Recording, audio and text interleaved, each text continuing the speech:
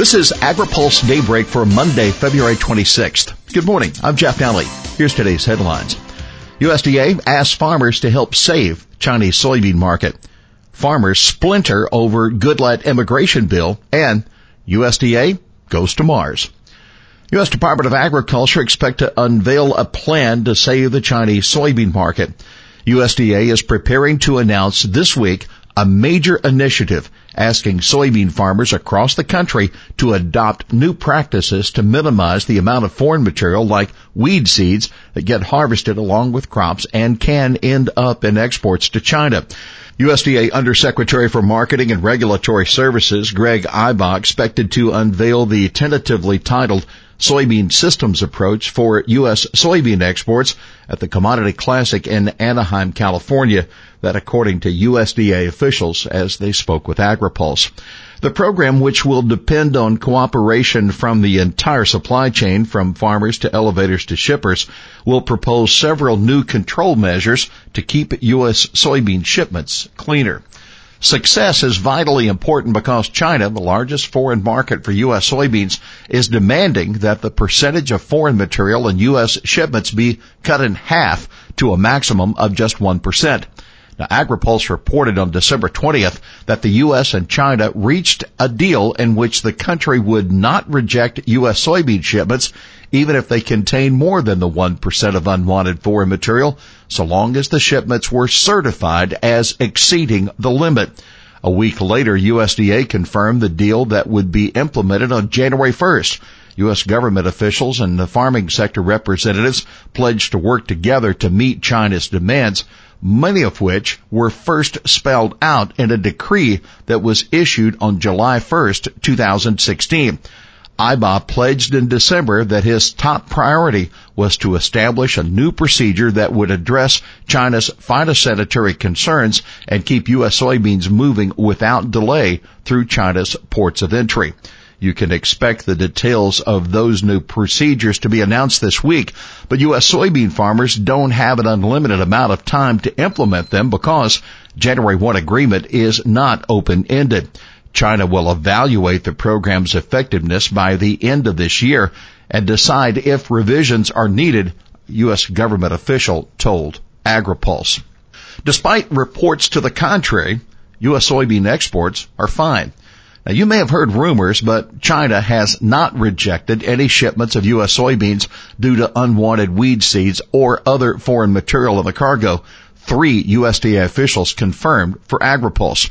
One of those officials explained that there have been anecdotal reports of Chinese importers trying to use the issue to bargain for a lower price, but stressed that none of those ships were diverted or turned around. Farmers splinter over Goodlatte immigration bill.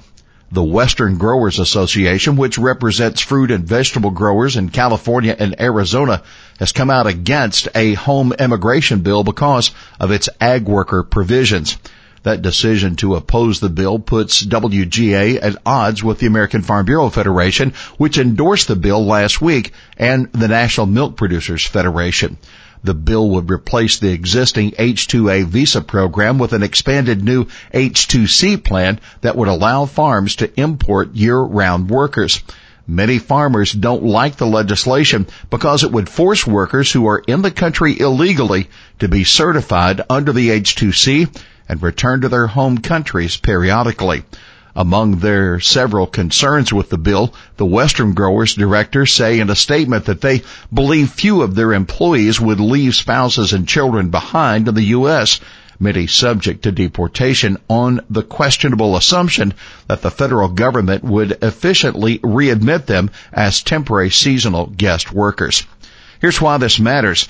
Goodlatte's bill is likely to get few, if any, Democratic votes, and the split among farm groups would make it tough for many Republicans to vote for the bill, too.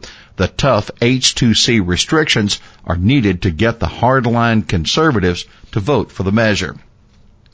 Bayer-Monsanto deal moving along tremendously well. Bayer's planned acquisition of Monsanto is expected to be finalized relatively soon. That according to company leaders yesterday in Anaheim. Speaking at Bayer's advocacy conference, Adrian Percy, the global head of research and development for Bayer Crop Science, said the deal is still expected to close in early 2018. Percy said the deal is making great progress with the necessary regulatory authorities, including recent approval in Brazil. He said the deal has lots of scrutiny, as it should, but said the potential product development synergies brought about by the new company make it a very, very exciting time, particularly for those of us working in the innovation space. McKinney leads delegation to Guatemala. USDA Undersecretary for Trade and Foreign Agriculture Affairs Ted McKinney arrives in Guatemala City today, leading a trade delegation to the country that has rapidly increased imports of U.S. agriculture commodities since both countries entered the Central American Free Trade Agreement, or CAFTA, in 2006. The trade deal also includes Costa Rica, the Dominican Republic, El Salvador, Honduras, and Nicaragua. Guatemala, El Salvador, and Honduras make up the region commonly referred to as the Northern Triangle, and U.S. agriculture exports have doubled to those countries since 2006, that according to USDA data. McKinney said the Northern Triangle offers significant market opportunities for exporters of U.S. farm and food products. Thanks to population and economic growth in the region, demand for imported goods, particularly high-value consumer-oriented food products, is on the rise. New U.S.-Mexico spat casts a pall over NAFTA talks.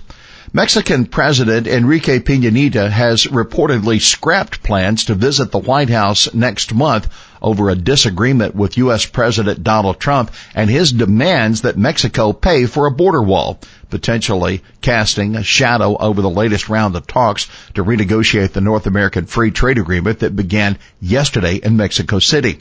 The Washington Post reported yesterday that it was during a telephone call with Trump that Peña Nieto refused to back Trump's call for Mexican funding of the wall, a major campaign pledge that Trump has repeated often since taking office.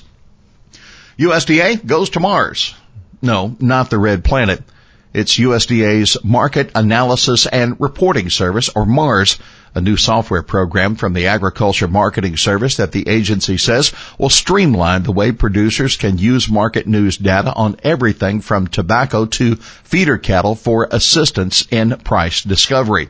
So far, only dairy products data is online in the new search system, but more is coming soon, and the program should be completely updated with all the reportable data by the fall. USDA Undersecretary Greg Ibaugh said USDA marketing news is the most relied upon source of unbiased agriculture market data. USDA's on-site market reporters gather, analyze, and publish unbiased data all day long to ensure fair food prices for consumers across the country and around the world. The Mars project applies to the best data management practices to make their data available when and where farmers, packers, and processors need it. Here's today's He Said It. Colorado is a big cheese-producing state, so I'd probably want to negotiate a little bit about cheese because we all have things that we think aren't quite as fair as they were 22 years ago. That was Colorado Governor John Hickenlooper speaking together with Mexican and Canadian officials at a Washington International Trade Association event on Friday on the North American Free Trade Agreement. U.S. is demanding that Canada dismantle its dairy supply management system during the ongoing negotiations to rewrite NAFTA. It's an effort supported by the U.S. dairy industry. Susan Schwab, a former U.S. trade representative and a moderator for the Friday event, responded that Jamie Castaneda, Senior Vice President for Trade Policy of the U.S. Dairy Export Council, would certainly agree with Hickenlooper. Totally, shouted Castaneda, who just happened to be in the audience. Well, that's Daybreak for this Monday, February 26th. AgriPulse Daybreak is brought to you by Watkinson Miller and the United Soybean Board. For the latest news out of Washington, D.C., visit agripulse.com. For AgriPulse Daybreak, I'm Jeff Nally.